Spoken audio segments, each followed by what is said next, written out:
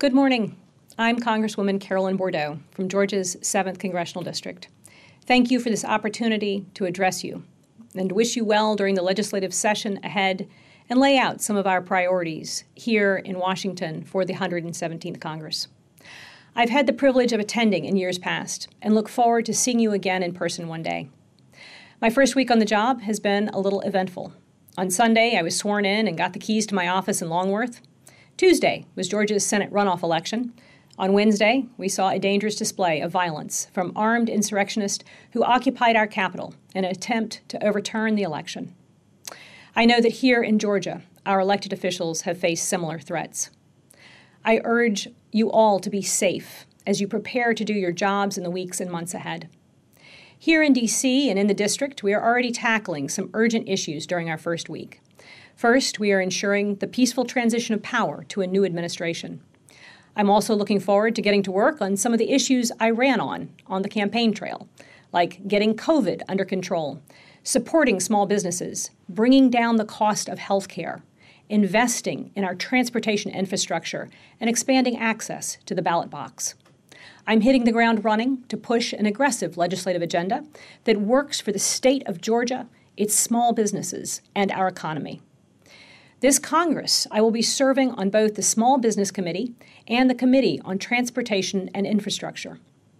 I'm focused on using these positions to advance legislation that creates jobs, supports small businesses, including women and minority-led enterprises, and improves the infrastructure challenges in the district that unfortunately hinder economic growth.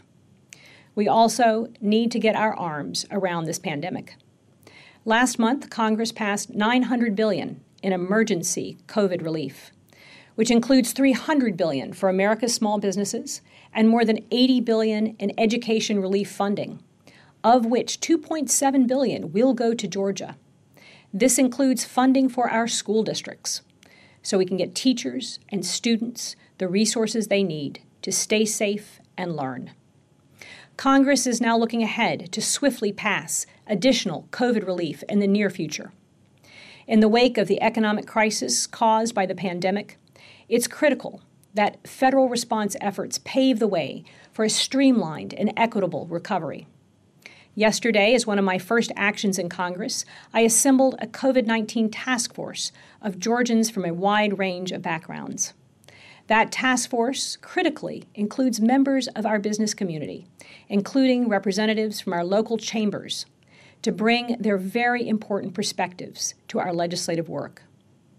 The reality is that Georgia's hospitals are at capacity, forcing patients to wait for care sitting in hallways where our exhausted healthcare workers scramble to treat them. Cases are spiking here in Georgia.